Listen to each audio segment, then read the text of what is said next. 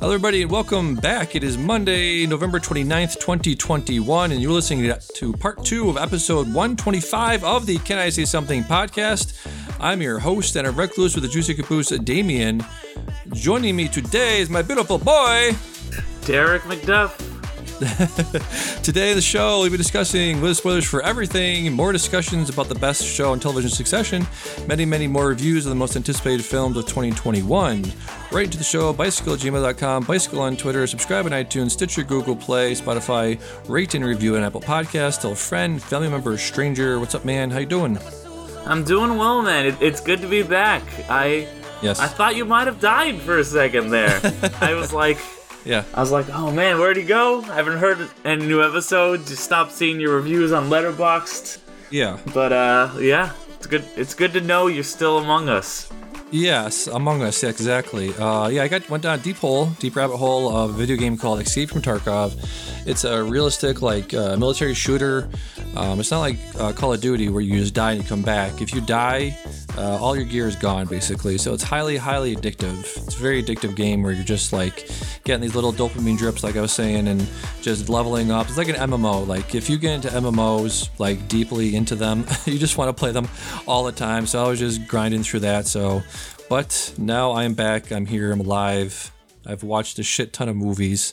You've watched a shit ton of movies too. I can see.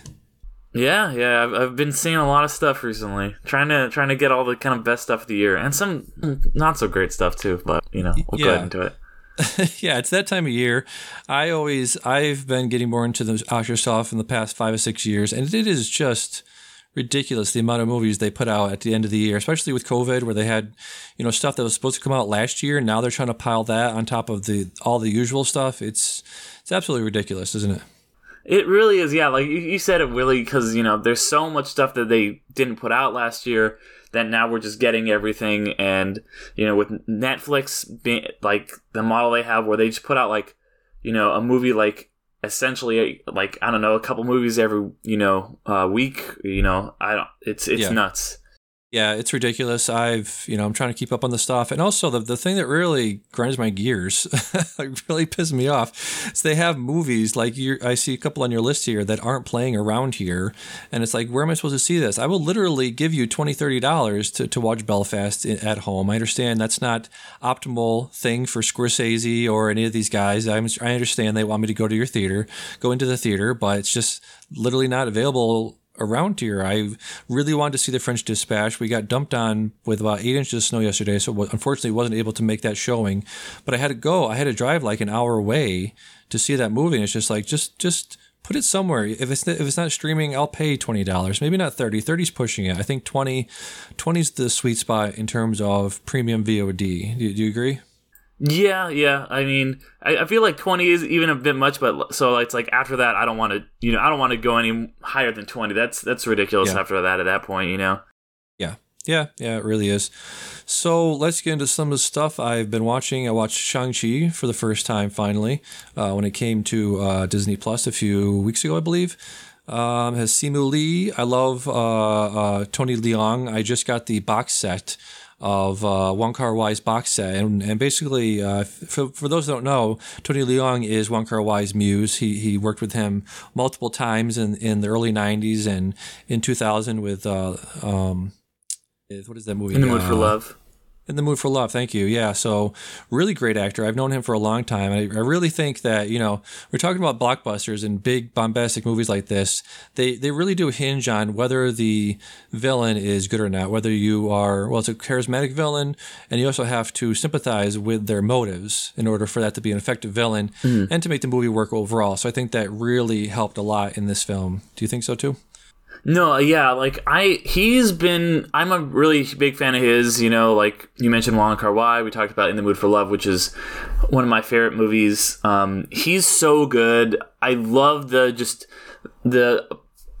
really interesting character that he brings, because he is you understand him, you like him, and because he was a villain, and then before the story even starts, he reforms, and then he kind of gets back into villainy again, and you see all this happen, how he kind of messes up his kids, and he's so, there's those kind of like one of those breaking down the scene type videos I saw a little bit ago where he kind of talks about how the character was originally written kind of more flat, but he flushed him out a lot. And I think it's Shang-Chi, and just especially because of him, was one of the best MCU movies that I've seen in a while. Definitely the best post-Endgame MCU thing I think I've seen, whether it be on the big or the small screen for sure.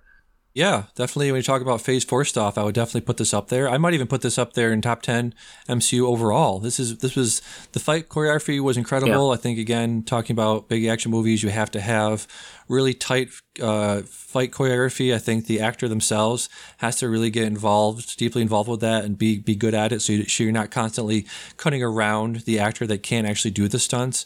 I think that really lended to a very believable world in here. Awkwafina is incredible. I love her. I love the farewell. I think she has amazing range. She's really, really funny. Michelle Yeoh is in this. She's really good in this. So yeah. One of the best things, like you said, with Loki, this and Loki are probably my top two things so far of Phase 4. Yeah, definitely. And I think, you brought up a good point where you talk about, them, having actual people who know martial arts and not having to cut around them and stuff, like something like Iron Fist, Yeah. Where what's his name? Finn Jones clearly was not a very good martial artist and just would also not put in the work. And it's a TV budget. So, for a lot of reasons, that martial arts show is very hamstrung. Whereas this, they clearly have the time. They have talented actors who want to put in the effort. And they also, unlike a lot of MCU things, which the action tends to be very choppy. It's one of my criticisms of the MCU. These scenes, they kind of tend to hold. They tend to let them play out a lot more like a lot of Eastern cinema that you would see, stuff like things of the wuxia genre, or which this is clearly very inspired by, or just kind of things like just the kind of kung fu movies that you would see that inspired a lot of the original Shang-Chi comic runs. You can clearly see the positive effects of that in this film, and just the action scenes really do feel like they can hold a bit longer, not feel so just kind of like choppy like you would in a lot of American action films. Yeah, absolutely. That first fight scene between Tony Leung and Michelle Yeoh in the forest was incredible. Just one of the best. Definitely, like you said, definitely feel the wushu inspiration there. It felt like a very, Crouching Tiger, Hidden Dragon sort of thing. It was very, very, very beautiful. Mm-hmm. Where are you in terms of definitely. Where are you in terms of like the post-credit stuff? Are you like, okay, that was a little funny one, but you didn't add to the stuff? I feel like Shang-Chi, in terms of the Phase 4 stuff, did the best in terms of building the bridges between Phase 3 and Phase 4 by bringing in Bruce Banner and Captain Marvel, and I think Wong was there too. But just like, the Phase 4 stuff so far, in terms of the bridge building and the post-credit stuff, was pretty lackluster in terms of the WandaVision just had her looking through the dark hold book, and I just want to see more of like the old guard coming in and being like, hey guys, we see you, come into the fold, welcome to this, welcome to the family, hope you have fun. I just want to see more of that stuff. That's absolutely right. I think I am getting kind of a little bit burned out on just, okay, like we just told a story. Now here's the next thing, which has been the MCU's bread and butter for a while, but, then we built up to Endgame, and so, okay, cool, like, we've built up to the thing, we told the story, I love that there's no end credits in Endgame, that's the end of the story, but now we're right back at it again, we're just like, okay, we're dropping all these kind of little vague hints, just, it's very reminiscent of kind of just like, maybe, the end, the credits or post-credit scenes that you would see in Phase 1, where it's just like, there's a larger world, wink wink, and they're not really setting anything up, they're just kind of just being like, more's coming, but it's just kind of the equivalent of, Shang-Chi will return, but just in form of just, a quick little post-credit scene, instead of giving us anything of actual substance, or anything that feels like it's really that interesting or connected to what we just saw. Yeah, I mean, I'm totally on board with all this stuff. I got on board pretty late in the MCU, so I'm not quite burned out like you said. But just the audacity of all this stuff the thing Kevin Feige built over the past 12, 13 years is really admirable, and I'm really excited to see how they go from pretty grounded stuff. I understand the last one was like the entire world, the entire universe was coming together to fight Thanos, and that's a very large scale thing. But when you're talking about the cosmos and the Celestials and the Eternals, that's even a bigger scale. I'm really, really interested to see if they can actually bring that stuff into the fold while still having this, small, intimate thing of making it feel, it has an impact. All these people are real. They're real people. Even the Eternals are real people. Things to be interesting to see if they can, come up to the challenge of making basically godlike people feel human.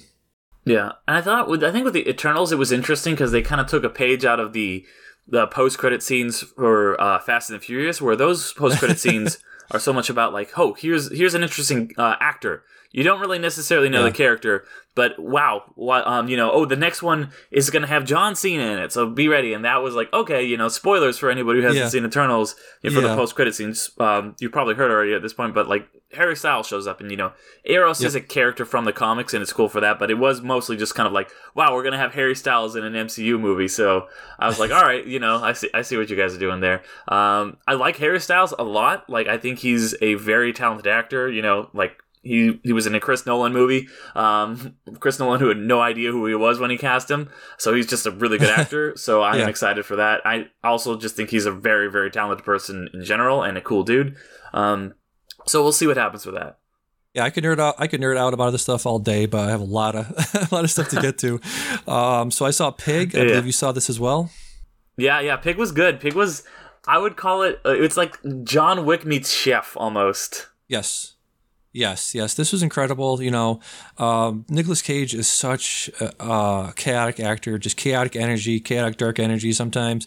Mandy was that. I feel like the director of Mandy was just like, I know what Nicolas Cage is. I get him. I get his vibe. So I'm going to do that. I'm going to bring him in and just let him go wild. And I feel like, the director of this was just like, yeah, he can do that, but let's see what else he can do. Let's see if he can be that dark, grizzled chef that's been in the woods for 15 years. Oh, he can still do that? Yes. Great. Let's put him out there and let's see him do that as well. I love this movie. Yeah, no, I really, really enjoyed it. It's just kind of peak what you want to see from Cage, where he's so unique as an actor. He just kind of has this very, like, interesting, intense energy, and sometimes it's a little overplayed, but I felt like it was exactly perfect in this movie. Like, that was peak, just like kind of Cage, just like going on this emotional roller coaster, and it's just this crazy chef who's a recluse in the woods, and just what his life has been like, and you see this kind of emotional journey that he goes on, where he starts to form a bond with this kid, and just all this stuff. I really enjoyed it. I would recommend it to pretty much everybody for sure. Yeah, incredible movie. Alex Wolff was very good in that, played a very different role than he was in Hereditary, so I'm excited to see what else he can do. Yeah, no, I was kind of, the whole movie I was like, where have I seen this kid before? Oh, right, okay. Yeah. Next up, I saw King Richard on HBO. This is the story of Richard Williams, the father of the Williams sisters, Venus and Serena. And it's really, you first go into this, you're like, okay, it's a biopic. It's going to be about the Serena sisters. It's really not. It's really about Richard Williams himself and that guy. And it's very interesting that the Venus and Serena produced this and that they put their stamp on it, even though it's not a completely flattering picture of their father, right? Yeah, no, I thought it was, I did not think it was a very, I thought they were trying to kind of soften his edges a little bit, because I don't think the real guy was great, and I think they were trying to give kind of an honest portrayal, but like at the end be like, okay, well, he did all this stuff, but overall, he cared. But I was like, no, he seems like I was not redeemed at all by it. I did not find, like, when they try to kind of like be like at the end, like, oh yeah, but he was a good guy. I was like, no, like he is awful. Like, he just used people and just manipulated everyone around him.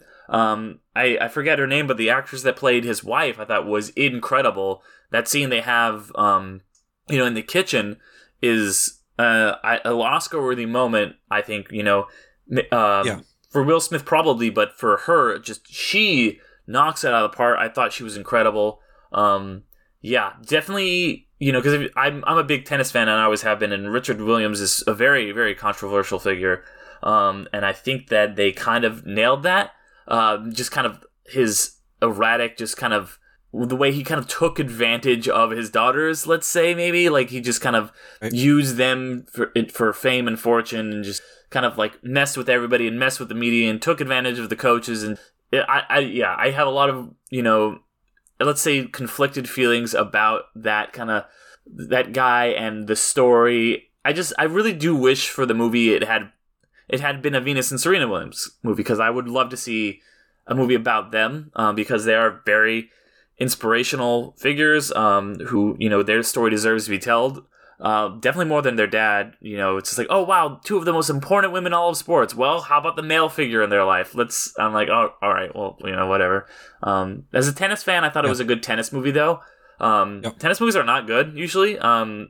Except for maybe Battle of the Sexes is the only one that I really enjoyed.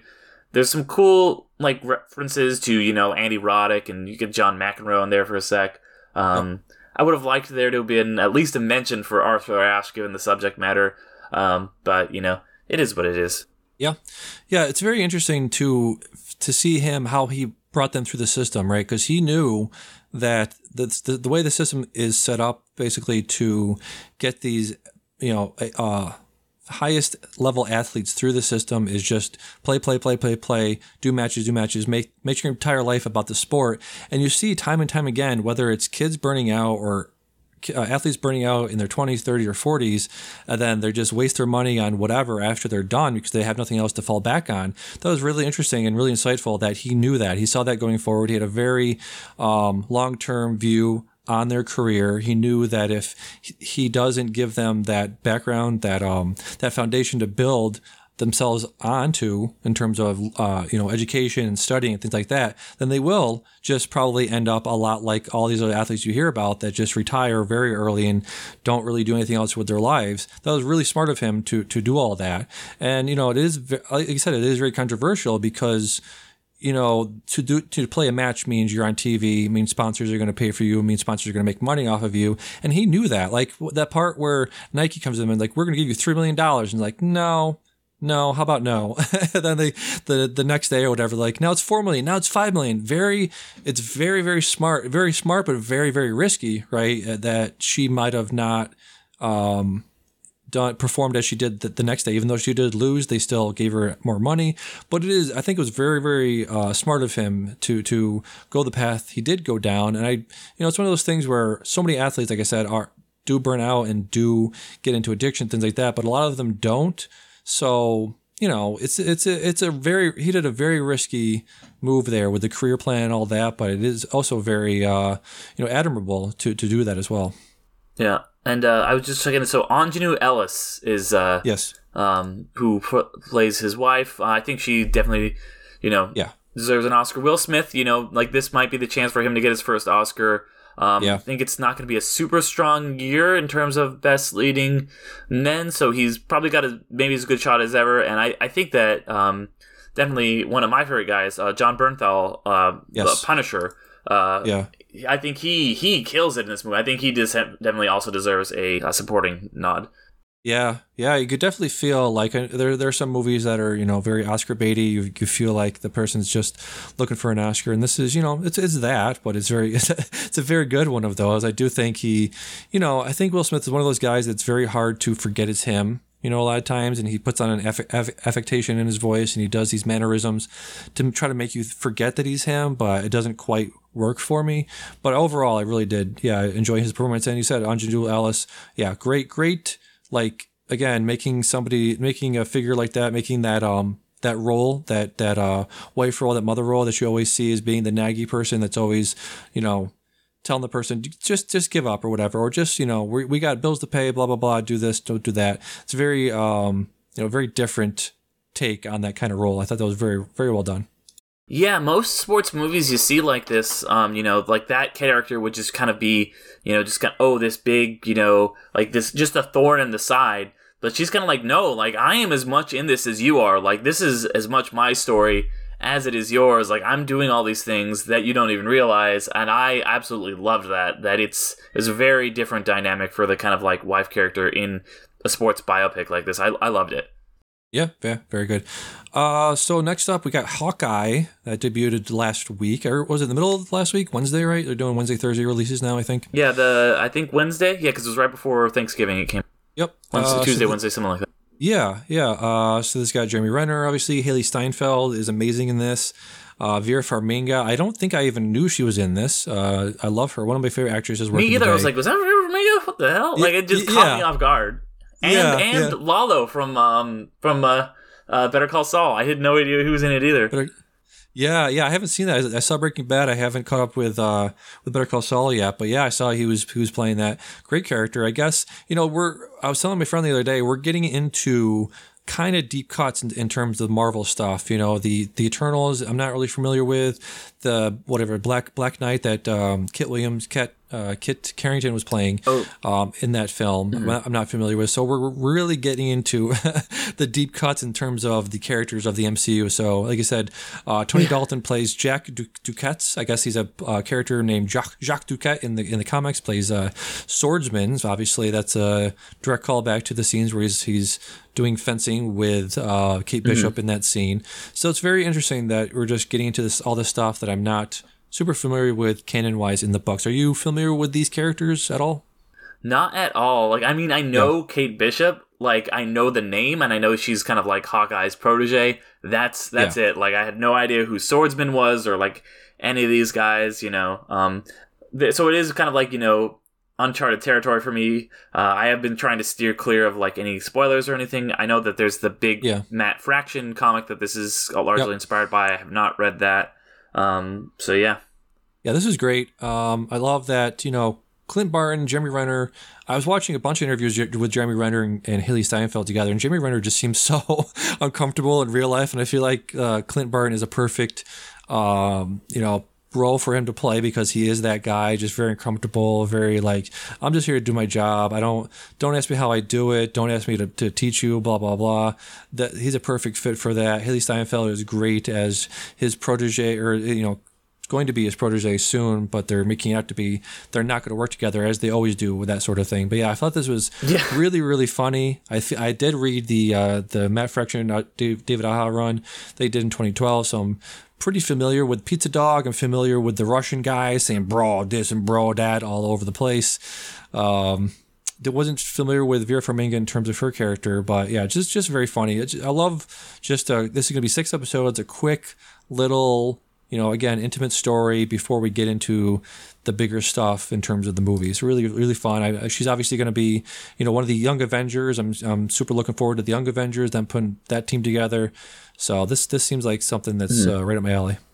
Yeah, no, and I like the show has been, and it's fine for me. Like it's not the most exciting thing that I've seen in the MCU. I've never been like, I think Jeremy Renner is great. I think Hawkeye is an interesting piece of an ensemble, piece of a team, especially when he's paired with Black Widow.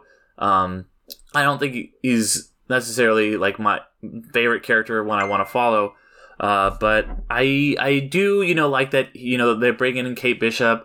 I'm curious to see where that's going, and how these characters are going to be introduced. So yeah, curious and I like that it's tight. It's going to be only, like you said, 6 episodes, so we've gotten the first third of it already. So it's not going to be this long stretched out thing. We're going to get a nice concise story.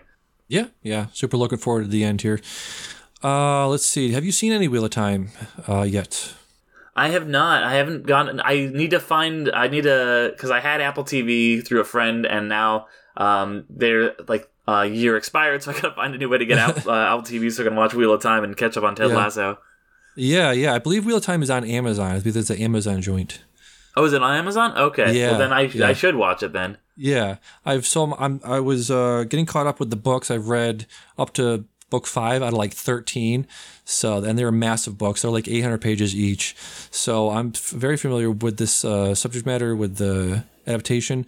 It does very well so far. I like all the world building. I think, when you're adapting something like that with such a dense and, just the world building is so immense. Like you have the corners that you cut are going to be very noticeable, because so much of the book, so much of what I'm getting out of the book and enjoying from it is that world building and the character arcs and all of that background for each little character and all of this stuff. So when it's 4 episodes in, and it seems like they're going to do eight episodes, and it seems like they're about halfway through the book right now, which again, it's 800 pages. So you're just like, holy crap, this happened. And they're already at that point and it's halfway through the season. Holy crap. So they're probably going to do the Game of Thrones thing. Everybody's trying to do their own Game of Thrones, Yes.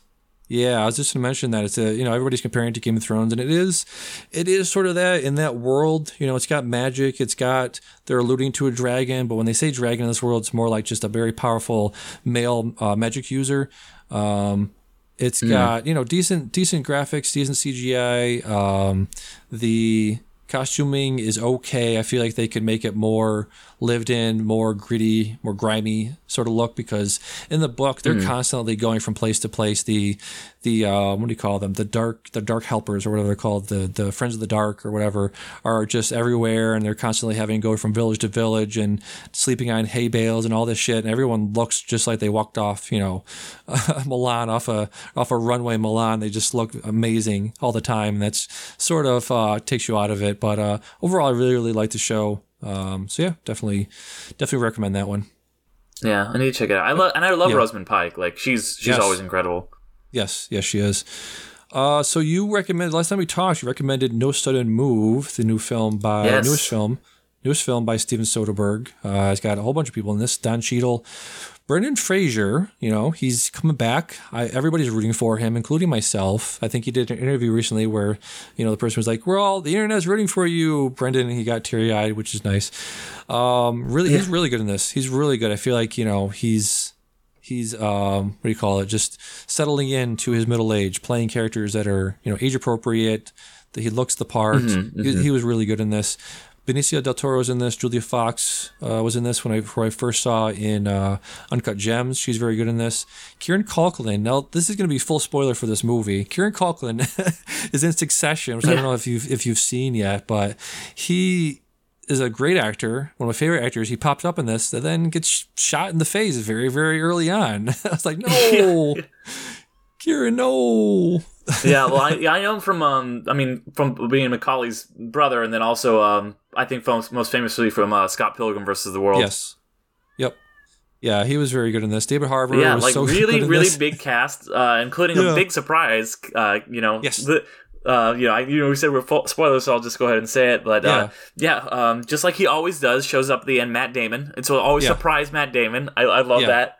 And the auto industry was the bad guy all along. And there's the second movie I've seen where just Detroit is like trying to cover up catalytic converters after the nice guys, which is another great movie.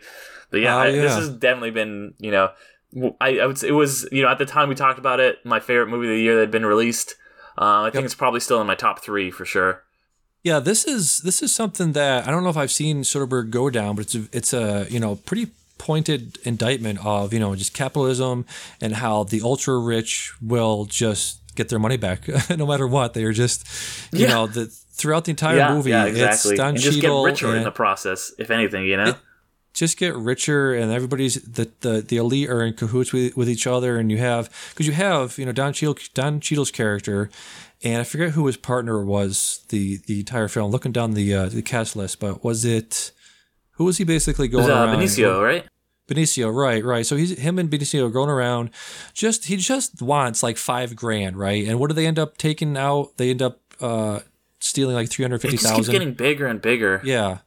Yeah, and it's interesting that they sort of make him out to be like, oh, Benicio's like, don't be greedy. We got our 10,000 or whatever, and he's like, yeah, but we get more. We could get more, and it's like, well, yeah, I guess, but the real greedy people are the banks, and it's like you said, the auto industry, but it's just an indictment of John Hamm in this movie playing the FBI agent, and at the end of the movie, right, he just goes around, collects all this money that's been gone from hand to hand, and he's just like, all right, you little guys have played your games, you've had your fun. Now the adults, now Daddy Bank is going to get his money back. So good try, but at the end of the day, you can't fight the big banks and everything. And it's that part with John Hamm is just like, it's just kind of reinforcing that, like, the capitalism, just the corruption of capitalism, and how everybody's working for the banks and the auto industry, including law enforcement. At pretty much every level is just, you see that in this movie. Just they're all kind of just out there just, like, oh, here's your money back. It's your money, and Matt Damon's like, oh, yeah, have whatever wine you want to have for you. Thank you,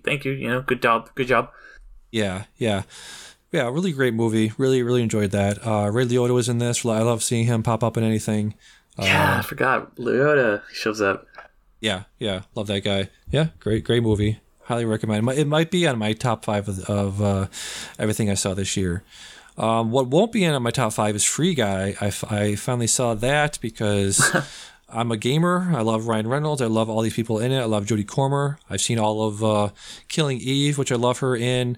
Little Rel Howery's in this. I love Joe Keery from Stranger Things. Taika Waititi is fucking Taika Waititi. What else you can say? Channing Tatum is in this. Have you seen Free Guy? I haven't seen it yet. Yeah. I mean, I didn't see it when it was in theaters because I never felt like a rush. It was one kind of those things I was like, I'll see it when they put it on Disney Plus or Hulu. I had no real kind of rush to go out and see this one. Yeah, you don't need to rush to see this at all. This is terrible. Let me just name off some of these scripts. Let me name off some of the scripts that Zach Penn, the writer of this movie, has done. And so he did Elektra in 2005. He did X-Men 2, which is, I think it's better than people remember it. He did the Incredible Hulk screenplay, the first MCU Hulk movie. He did Ready Player One. So that'll tell you everything you need to know right there. He contributed to the first Avengers film, so not a great resume for this guy. For not a lot of good, writing DNA in this film, and it's like guys, you are marketing this to gamers, right? You want video gamers to see this as about an NPC in a video game. So right there, you're putting front and center a very kind of an obscure reference. If you haven't played video games, you don't know what NPC means. So right there, you are targeting this towards gamers. Why the fuck are you making a hacky joke like 4 or 5 times for this movie? Gamers are just people that sit in their mom's basement and play video games and covered in Cheeto dust. Who are you? Are you like 1995 fucking Dennis Miller? What are you doing? Why would you make that joke? It's the same as terrible. Like the Big Bang Theory. You know how like the Big Bang Theory is like supposed to be, a comic, a show for, this kind of like subculture. But it really is just like, oh, haha, they're the butt of it. Like these guys are the butt of every joke. It's the same kind of thing as that. And, I mean, hopefully it doesn't have the, toxic masculinity overtones that the Big Bang Theory has. But it's still just like, it's not really a comedy for gamers as much as it's kind of like, oh, we'll get the gamers, but also we'll get everybody else who's in a gamer by making fun of the gamers. And, so me also being a big video game fan, that's discouraging to hear. It's terrible. And I would be so curious to know, to ask Ryan Reynolds or Channing Tatum or Taika Waititi, did you read the script? Did you get a script to this? Were you like, did you owe somebody a favor to do this? Did they offer you like a shit ton of money? Because these guys are very, very funny. Taika Waititi is one of the funniest people in the world. Like he writes, did obviously Thor Ragnarok and What They Do in the Shadows, and he's just a very funny person in general. And he's just regurgitating these terrible, hacky, flat jokes over and over again, and it is so awkward and so embarrassing to see somebody this funny and know what funny is, to be saying these lines with this vigor and this enthusiasm. It's terrible.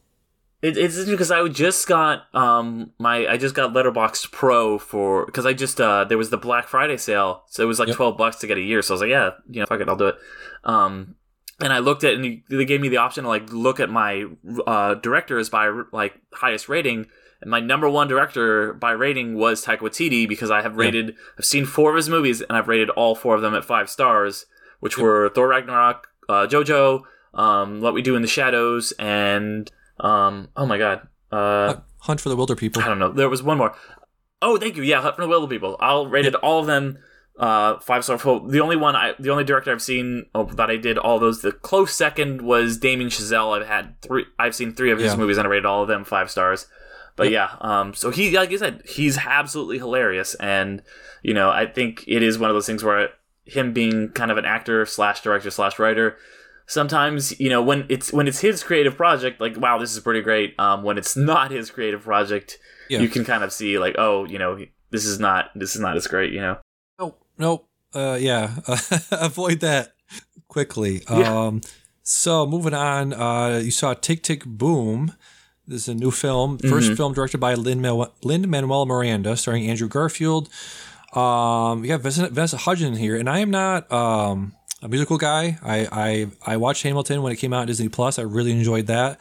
I'm trying to dip my toe into the musical world. It's going okay so far. Tell me first, what did you think of Tick, Tick, Boom? I did not like it. Yeah. I am a musical guy, I guess. Like, I did musical theater.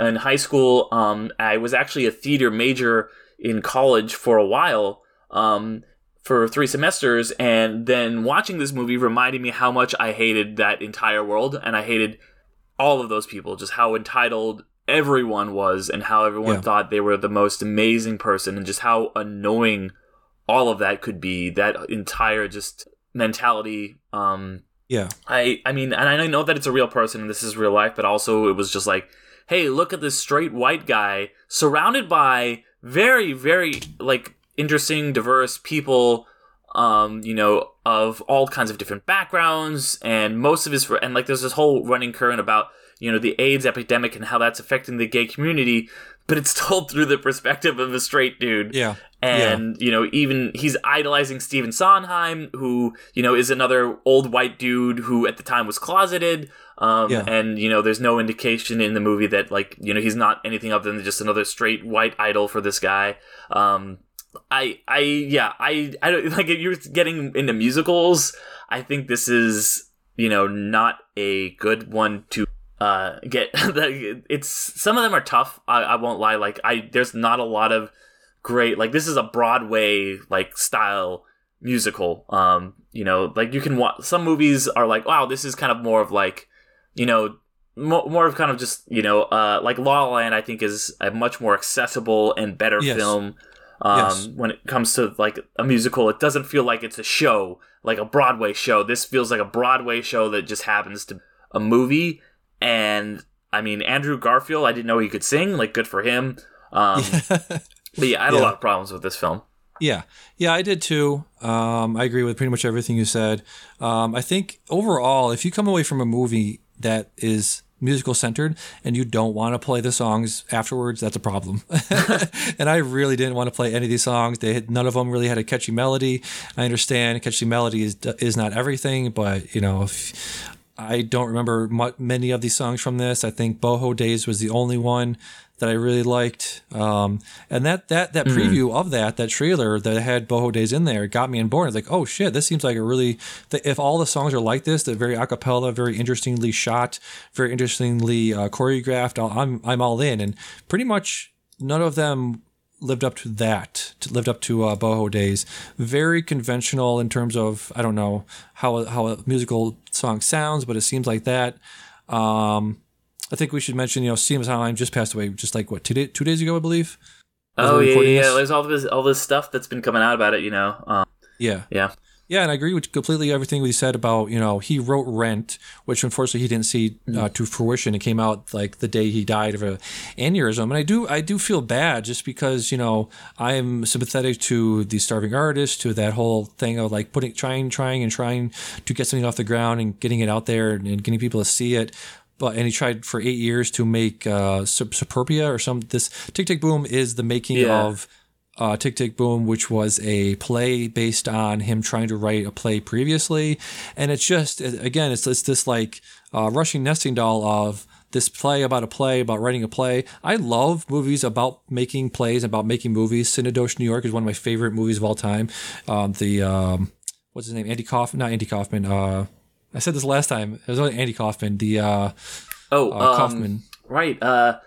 Charlie Kaufman, right? Charlie Kaufman, yeah. One of my favorite movies of his is Synecdoche, New York, which is so much about the writing process and about getting a play out there and about the process of doing that. And this is that too, but it's just so like, I'm broke, I'm living in New York, I have a shitty apartment, I'm working this job, blah, blah, blah. And it's just such a... I'm terrible to my girlfriend.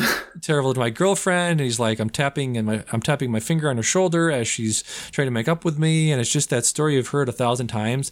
And I don't think it has a new or interesting perspective on it. So, yeah.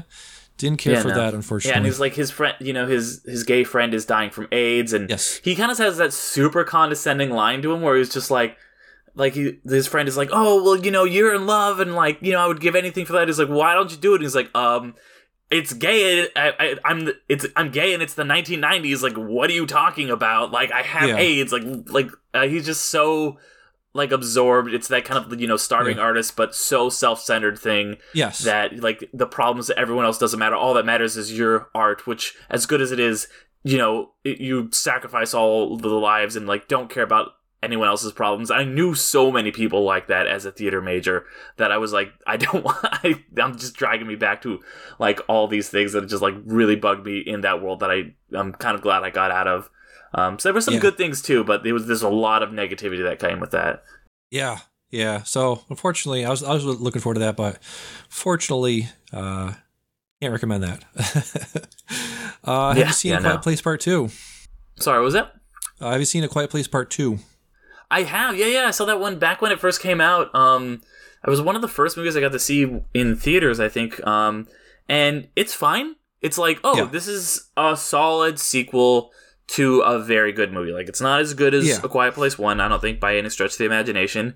But it's fine. I was talking to, I think, it was Trisha Aran, who's on my show recently. We're kind of talking about after we did our show about, kind of movies that like take these sequels that like take big swings and do all these different interesting things. And we kind of talked about how on her show, one of the movies she talked about was A Quiet Place 2, and how it just kind of, basically if, a movie is a big swing where they just try and they strike out, this was like almost like a bunt.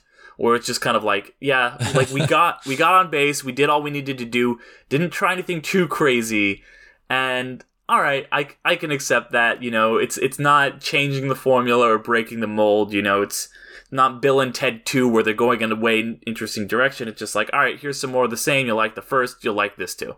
Yeah, I pretty much echo everything you said. I have a couple of friends who have kids, and they don't. They watched The Quiet Place Part 1 and like they fucking killed the baby in the first, or the youngest kid in the first 5 minutes. That's terrible. I hated that movie. I hated the parents. Felt nothing for them. And in this movie, spoiler again for this movie, but near the end, you have the 10-year-old I think was played by Noah Jupe. He was Marcus. He had the baby in that like forge or it was like a what do you call it, like a factory thing. It was like with the boiler with the or something, safe and everything. He was him and the baby were in the boiler and trying to stay away from the monsters, and the air is running out and he's about to die and the baby's about to die. I'm like, holy fuck, I don't really have a kid, I don't want kids, but this is terrifying me on behalf of people that do have kids. So I think from that perspective of just making you feel anxious and feel nervous, I think it succeeded there. But yeah, it's like you said, it's a very nice one of those. It's probably solid 7.5, maybe a low 8 for just some of the action sequences were well done. But yeah, overall it was fine. I like Cillian Murphy. He's one of my favorite working actors today. I think he was really good in this. I really liked his interaction with Regan, played by Millicent Simmons, an actual deaf actor. Really interesting use of sound. Again, I love when people do interesting things with sound, like with Sound of Metal did very interesting things with sound. With that, again, with the hearing impaired person there, thought the shots and the perspective from her perspective was very interesting to make a sound stop when you're looking from her perspective. That was pretty cool. But yeah, just a pretty good one. I would recommend watching it. Yeah, absolutely. Yeah, solid sequel. Like it. Solid sequel, exactly. I really liked the shot at the end with the parallel kids killing the thing at the end. That was an interesting shot. Scene there. Yeah, kind of a waste of Jamin Hansu though. Like he doesn't even have a name, I don't think, in this movie. Yeah, which one? What was his name? Jamin Hansu. He's the guy they go to the island. He's the guy from yes. He's in Guardians of the Galaxy. He's Gladiator. That guy. Yeah, literally on IMDb, his name is Man on Island. So that's that's weird. It's always weird when you can't even give a person a name in the credits. Let's see. Have you seen The Green Knight? Oh, I loved The Green Knight. Maybe my favorite movie of the year. Yes. Yes, it is. It's one of those. It's an A24 film. It's directed by David Lowery. He did A Ghost Story. He did Pete's Dragon. He did Old Man and the Gun. I feel like you have to definitely be on this guy's wavelength when you're watching his movies, right? Especially The Green Knight. Right? Yeah, no, because I think it's a very, very divisive film, and I get why. Like, it's kind of like, what is happening? Like, they go to this weird, like the person I saw it with kept referring to it as the Bang Castle, and just like, what? Okay, so there's his girlfriend, but it's not him, and it's got that A24 weirdness, you know. Yeah, I'm a really, really big David Lowery fan. Pete's Dragon is one of my favorite movies. I absolutely love that movie. Ghost Story is weird as shit. I still don't know if I like that movie or not. But yeah, when I watched this movie, we were kind of walking out. I was like, I think I like that. I just had to think about it for like a week, and I was like, yeah, this was fucking great. Like, it was so weird and metaphorical, and just there's so much symbolism in it. And I'm a really big fan of like mythology and the King Arthur legend. And they've made a million King Arthur legend movies, but they're all about like the same exact thing. They're all about like Arthur and Lancelot and just kind of like that whole dynamic and Merlin there and the quest. So it was nice to see kind of this other story, you know, the Green Knight legend, which is connected, because the Arthur legends are like this big, they're like the MCU is today, where you have all of these different characters, and like it spans decades, and okay, so there's this character who goes off over here, and this might be like, you know, the Green Knight's almost like Thor the Dark World, where it's this kind of like smaller side story that doesn't really affect any of like, you know, anything going on in a lot of the main story. And instead of, you know, like, but you know, they just keep making the same King Arthur movie, you know, over and over again with these same kind of characters and the same basic beats. So it was really interesting to see a different take on that, and to kind of see just David Lowery's weirdness. I'm glad that, because the original cut, apparently he changed a lot that was supposed to come out, like it was done, and then COVID hit, so he tweaked it over the year to kind of make a film that he was a lot more proud of, and I'm glad that happened. That was, I think, one of the few benefits we've gotten for, you know, the movies being slowed down, was we got a better cut of The Green Knight. Yeah, he did an interview with Joanna Robertson for Vanity Fair, and he said he wanted to do an extended sequence to achieve something very specific. He said, quote, "I wanted to write an ending where his head gets chopped off, and that's a positive thing," he says. "That's a happy ending. He faces his fate bravely, and there's honor and integrity in that, but that doesn't mean that he's dead. He's killed. He received the blow that he was dealt, and all is set right within the universe of the film." So, yeah, very interesting. Yeah, no, that pretty much hits it. Yeah, that's spot on. That's great. You know, that's a good explanation by unlike him that I didn't really think about, but yeah, that makes sense.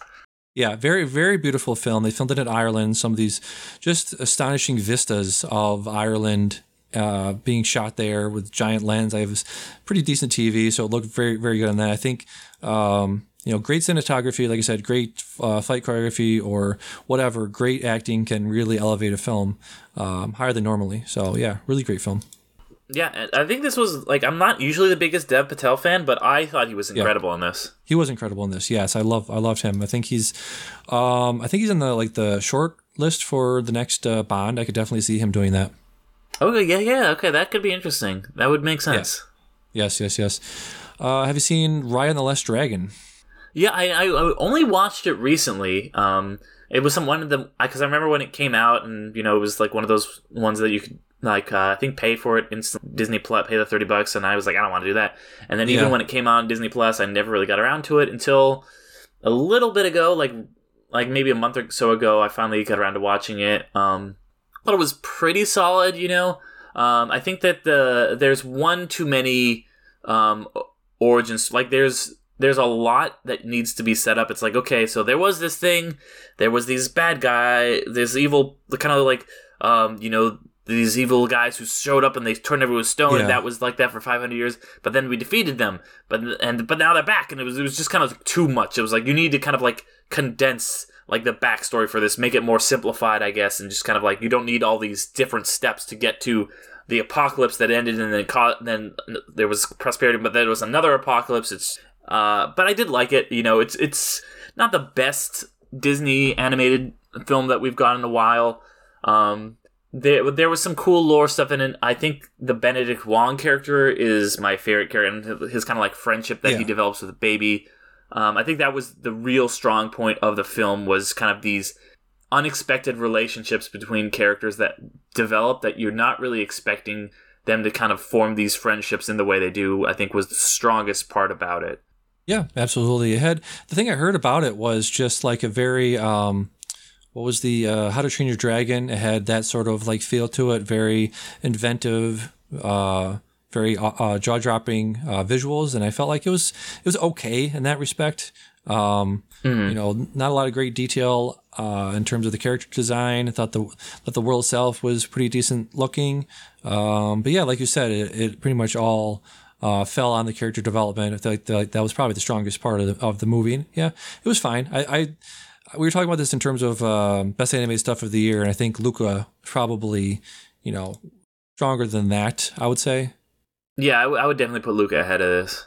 Yeah. So again, just another decent movie to watch. If you have Disney Plus, you might as well watch this. It's one of those movies that throw it on. You won't be sorry. Yeah, exactly. I want to talk about Midnight Mass. Midnight Mass was one of the best things I've seen this year. I'm a huge Mike Flanagan fan. I loved what was it? The Haunting of Hill House was my favorite things that year. I haven't seen Haunting of Bly Manor yet.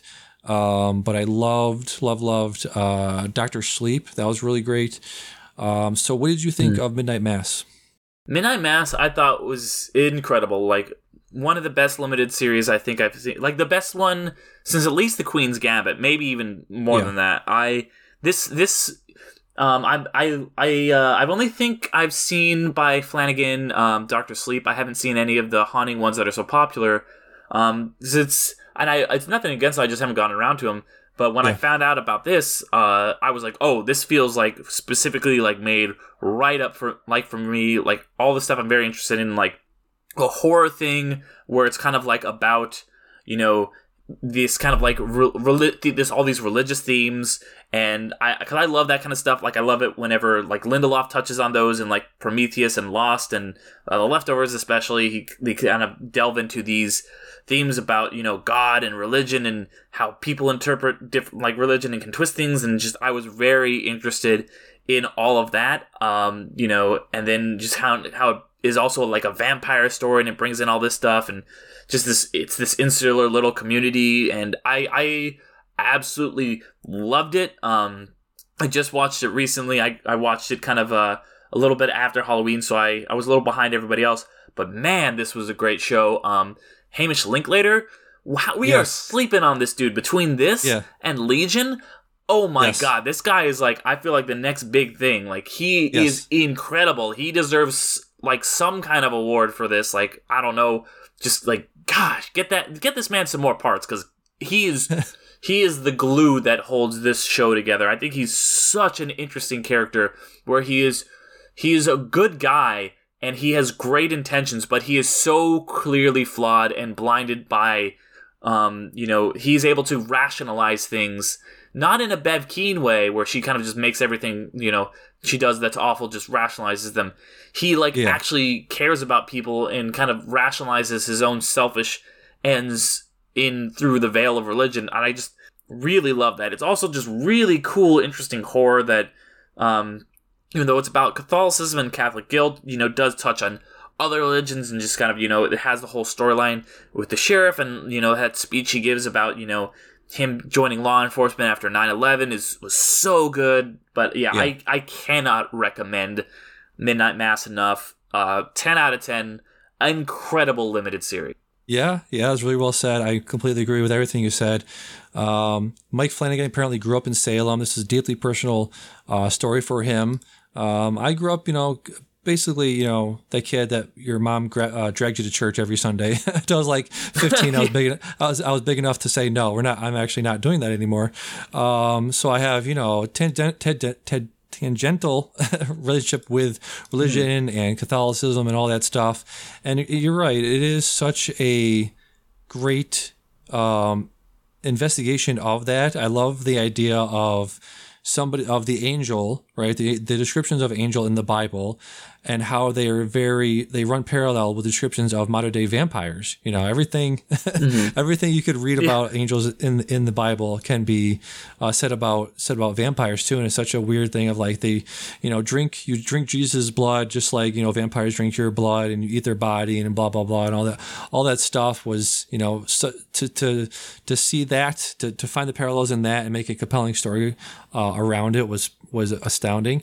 Let me see. Kate Siegel was incredible in this. I think a lot of people were saying how there's so many like discussions between Aaron and Riley, and the monologues that they give are too long. I think there was a lot of monologues. I won't say there wasn't, but that is what the show, essentially was about, was people having conversations with other people. And, like you said, with the sheriff trying to communicate with Bev about his religion and how he doesn't want the religion taught in the school. And just, I think it's a lot about, communication and how communication breaks down when you have somebody that, is so committed and so like, I forget what the word is, but you're so religiously oriented and you just can't see anything beyond that. And if anybody threatens that, even to say like, you can't, we just don't want you to say that in school. And it's like, how dare you ostracize me? I'm the victim here, blah, blah, blah. And like, no, you're really not. If you just shut up and listen for a second, you would hear why you weren't. But yeah, I completely agree. 10 out of 10, incredible acting.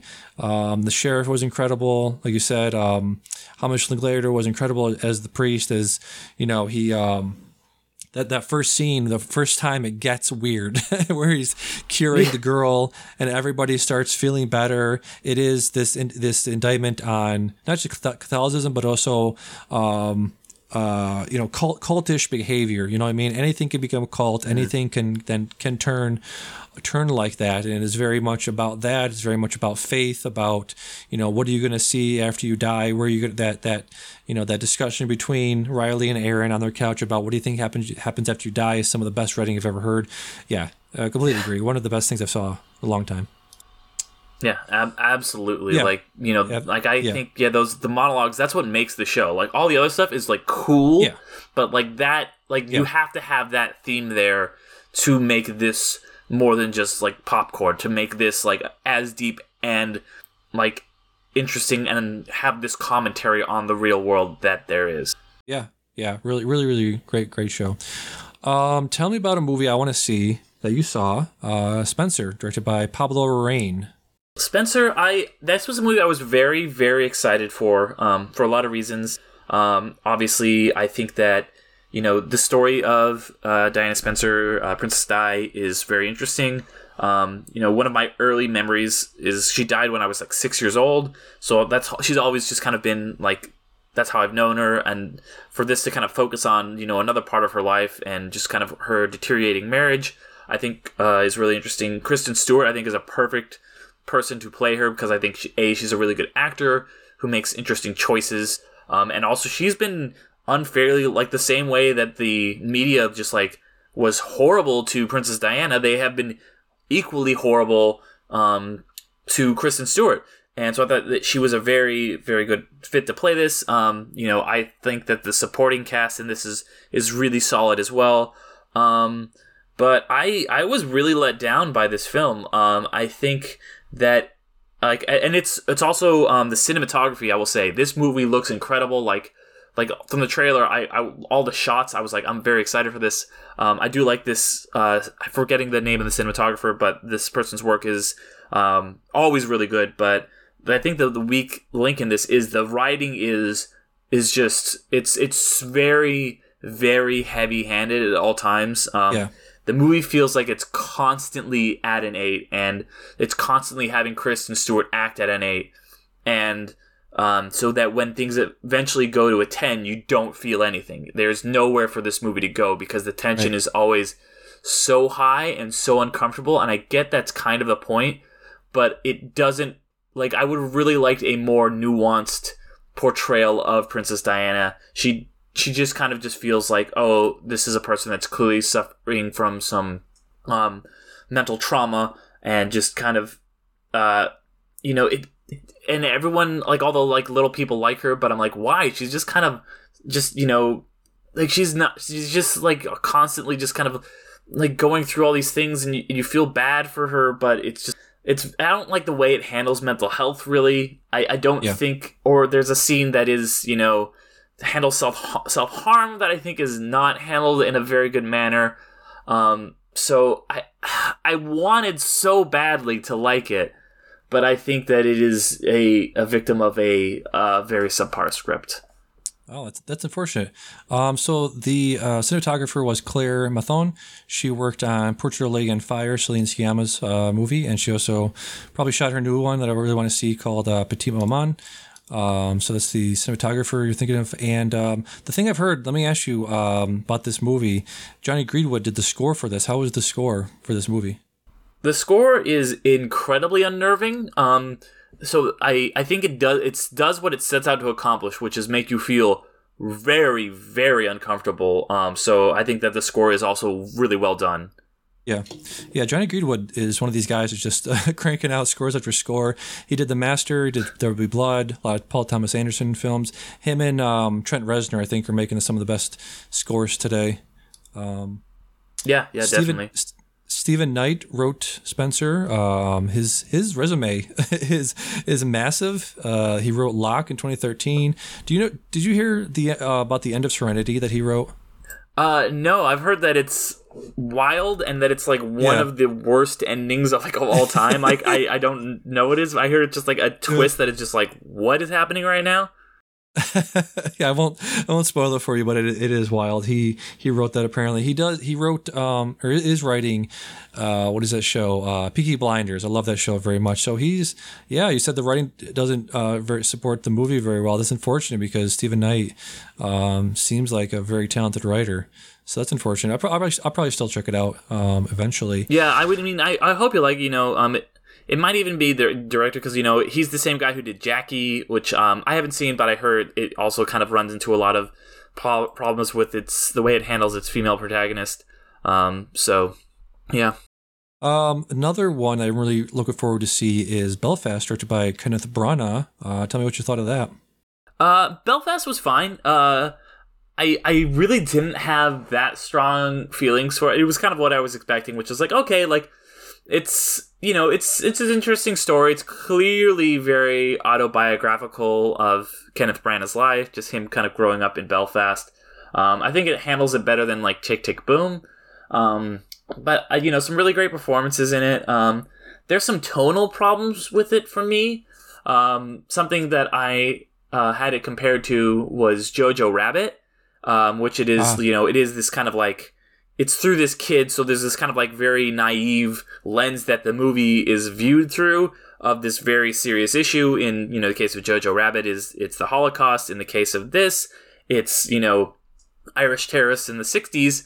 And, but I think that what works for Jojo Rabbit and why the tone doesn't feel as jarring in that is it will go from these kind of moments of childlike wonder to something very serious. When it does that in Jojo Rabbit, the Nazis are played like idiots. They are clearly stupid. They're clearly doing all these things that are dumb. They're the butt of the joke. So even when it shifts to something more serious, it's like, okay, the people perpetrating this are morons and we're making fun of them, like actively. Like that scene with all the Heil Hitlers with the Gestapo going around.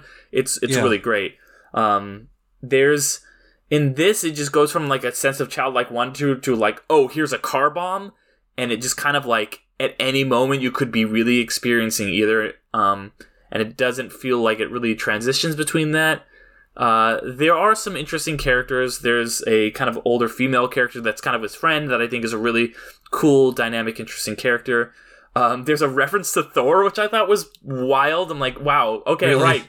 Kenneth Branagh directed Thor. That's interesting. Yeah. So overall, I'd say, I think it's worth checking out. Like if you're like, like me and you are like, want to see all the movies that are in the running for Best Picture, I'd say it's worth checking out, but it's not one that I would rewatch probably. So when I first saw this and heard about, I saw a trailer, I saw pictures of it, immediately reminded me of Roma from a couple years ago. Does this actually feel like Roma in the movie itself? So I actually never saw Roma because I really don't like Alfonso Cuarón. So I couldn't say other than okay. It's about it. I guess like I see the parallels because on the surface like it's a black and white movie about this director's life growing up in this other country, So on the surface, I could see where you could definitely draw those parallels. Yeah. But it isn't quite live. Oh, okay. So you haven't seen it, so we can't quite say exactly. So I wouldn't really be able to compare. Wow. I'm not sure. Yeah. All right.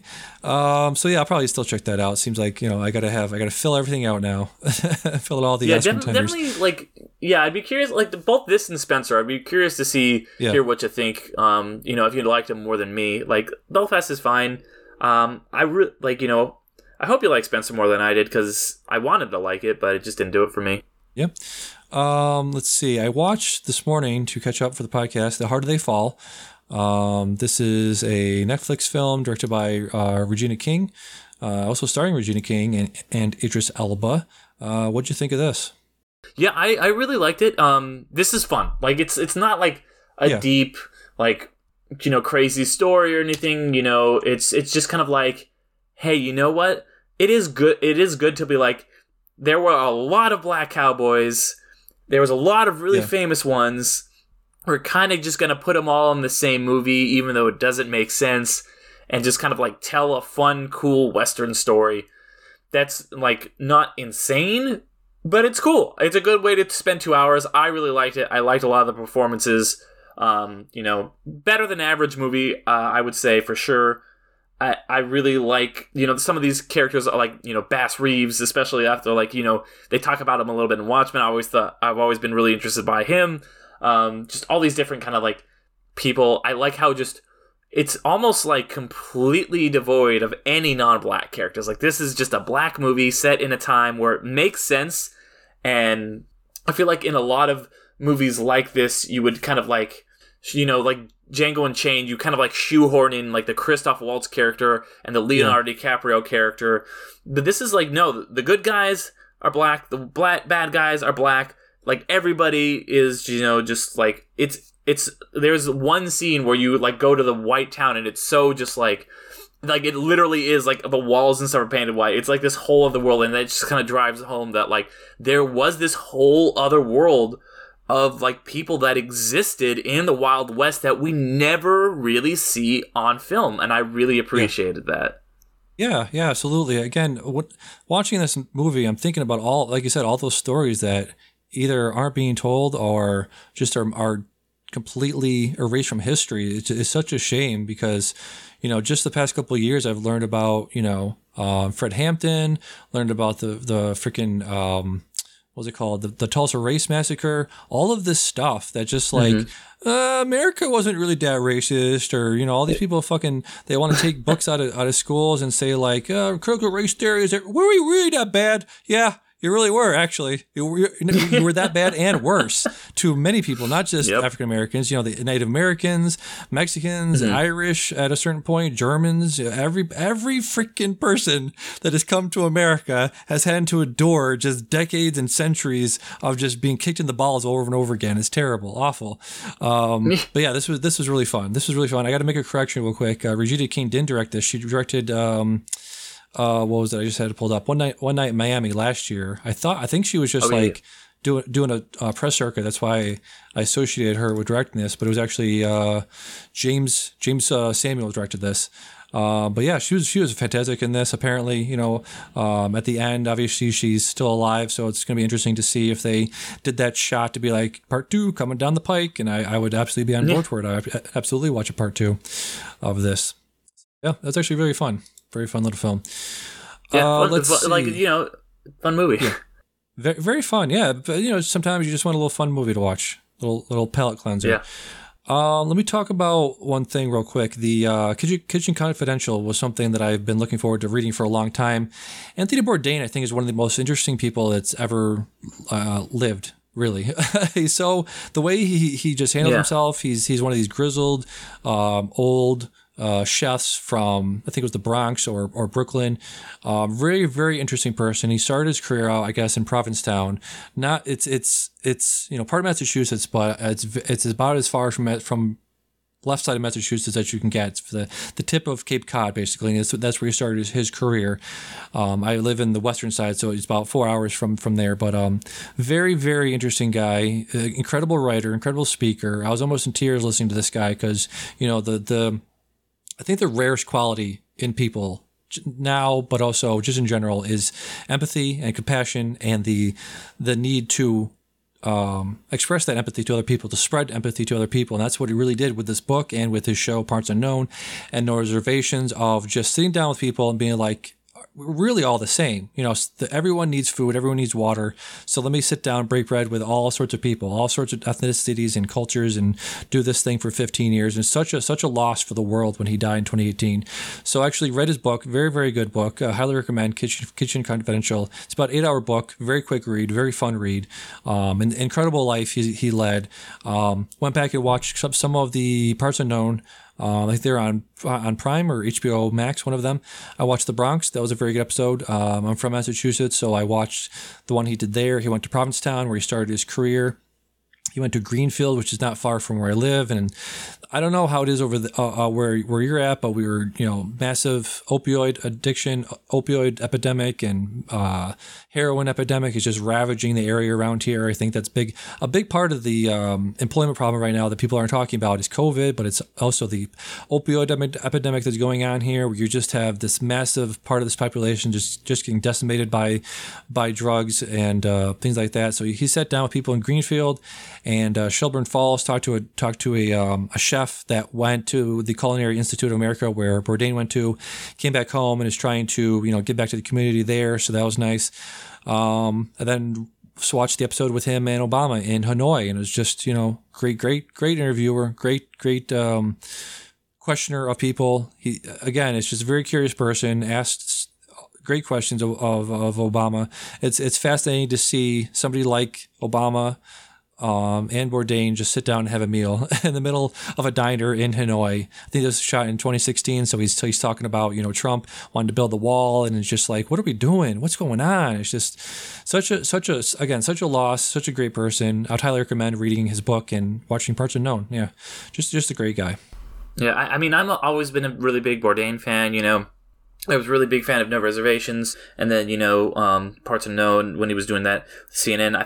I remember just this quote when he was like, when we first started doing the show, is kind of like about what people are eating, but it's kind of became about what people aren't eating, and just the empathy that he had. I think he was just so interesting.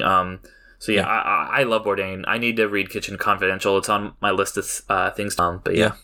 Yeah, and the reason I picked up this now is his producer, Tom Vitale's, put out a new book about the making of that show called In the Weeds. So I'm about halfway through that. It's very good as well. So let's see. You watched Woodstock in 99. I'm highly interested in this because I'm a 90s kid. Late 90s was my prime era of music listening to all those guys. Limp Bizkit, Linkin Park, all that rap rock, all that new metal. That was my jam back then. So what did you think of Woodstock 99? I thought this was a really just interesting film. It's done by The Ringer and Bill Simmons, like his kind of, They're putting up music box documentaries. This was the first of them. And I'm, a really, really big fan of music festivals. So this was very interesting to me. And it, like, just seeing how much of I was kind of went in being like, okay, let's see how this is this disaster of, like a music festival in the same way that like the Fyre Fest was, or in a very different way, I guess, than the Fyre Fest was. And I'd watched those documentaries when they came out. So I was interested to check out this one from the 90s, and it really does, talk about like all of the kind of like that feeling of just all this toxic masculinity, and a lot of these bands that were like, all the just kind of like white males and like white male privilege that existed, and that kind of just bubbled up and like came to a frontier, and just, seeing the people who put on the festival, just like, one of them is just, oh my god, he's the scum of the earth, and just all the things he's saying, where he just kind of like, he basically says that thing about like, well, women, if they dress like this, maybe it's their fault, just like that kind of thing, and just, oh my god, like it's if you are interested in that kind of like Limp Bizkit, that new middle, like Chili Peppers, like all this, thing, it's and especially in the 90s when we just had this boiling anger, and America didn't really have an enemy like they did, with the Soviet Union in the 80s, or with terrorism in the 2000s onward. Everybody was just angry, didn't have a way to point it, and just all this privilege. It's really interesting kind of like examination of that, I thought, and also just kind of like of the music industry and just how all this is perpetuated. And yeah, I really liked it a lot. I thought it was very, very Yeah, I'll definitely check it hard out. to watch. Very difficult to watch at some points, I will say. There was times when I was like disgusted and kind of like had to like pause it for a second. Yeah. There's talk about Woodstock 99. The thing that always brought up is like the mud fighting and the sexual assaults. That's the two things, and the $8 waters and hot dogs and just how badly organized it all was and all of that. Yeah, exactly. Toxic masculinity of that era and of that music. Limp Bizkit, Korn. I'm not sure Korn was, but definitely. I'm trying to look through the list here of people that were there. But just so much of that angry, just like rap rock bullshit that, I listened to when I was 13 or 14 around 99. So that was definitely in my wheelhouse. But now, I'm able to look back on that stuff and be like, that's not good music. Like I'll put on, like if you put on like Break Stuff by Limp Bizkit, that's a you'll get up and dance to it, I guess, once. But it is such a gross, like you said, thought process and how they treated women, and just, I think we talked when you were on last, like 99 was a great year in movies. They had Fight Club, they had Office Space, they had this culture and this mentality back then of just like, what are we doing? What does it mean to be a man? I'm just working at a 9 to 5 office job. I don't feel like I'm like my grandfather were the greatest generation. They fought in world wars and Vietnam, and I'm just here punching holes and making money for a guy. Just want to get aggression out because this is obviously Hillary's fault or fucking Bill Clinton's fault for getting a blowjob. Blah blah blah. So there's got to be a woman at the fault here, and it's just exactly that whole misguided and trying to put blame where it's not supposed to be. You can't put blame anywhere because you don't know where to put it, and it's just like boiling over of bad music, bad singers with bad intentions, singing very loud, very angry music is a recipe for disaster. So I don't know. Looking back on it, you have 2020 vision looking back on stuff like that, but just how did you not see that coming? Yeah. So what's this Behind the Attraction? Is that a podcast? So that's a TV show on Disney Plus. That basically every episode kind of delves into the history of like a different theme park ride at Disneyland. And I don't know, like I'm a big theme park guy. Me growing up here in Anaheim. I don't know how big of a theme park guy you are. We had Six Flags out here, so I was definitely out there. Went to Disneyland or Disney. What is that in Florida? Disney World down there. Went to Disney World. Yeah, in Florida. Disney World down there a couple times as a kid. Yeah, I love the giant roller coasters. The faster the better. So yeah, I'm definitely on board with all that stuff. So what this show, So what this show is, it's interesting because it's a lot like the show. It's clearly a ripoff of that show, like the what's it called? It's the Netflix show where they go into all. It's like I was gonna say behind the movies. That's not it. You know what I'm talking about? But like, here's a story Back to the Future and the complete. Yeah, the toys that made us, the movies that made us. Yeah, the movies that made us. It's clearly a ripoff of the movies that made us. And much like the movies that made us, it's very annoying. Like, there's all these just, like, kind of like, well, actually, like, it'll, like, the voiceover announcer will, like, have a clip and they'll be, whoop, whoop, whoop, whoop, whoop, and, the announcer's not as bad in this one. She's, I think the announcer in the movies that made us is insufferable with all the weird sound effects they do, and they do a lot of the same things like that where it's just kind of very hokey. But I'm so interested in the actual stories of, in the case of the Netflix show, the movies and how these iconic movies got made, and in the case of this show with how these theme parks attractions were made. Because I'm like, okay, cool. Like, how did Space Mountain come to be? And okay, there was the original Space Mountain, and then there was the one in Disneyland, and then there was this one, and like all these stories, I'm very interested in.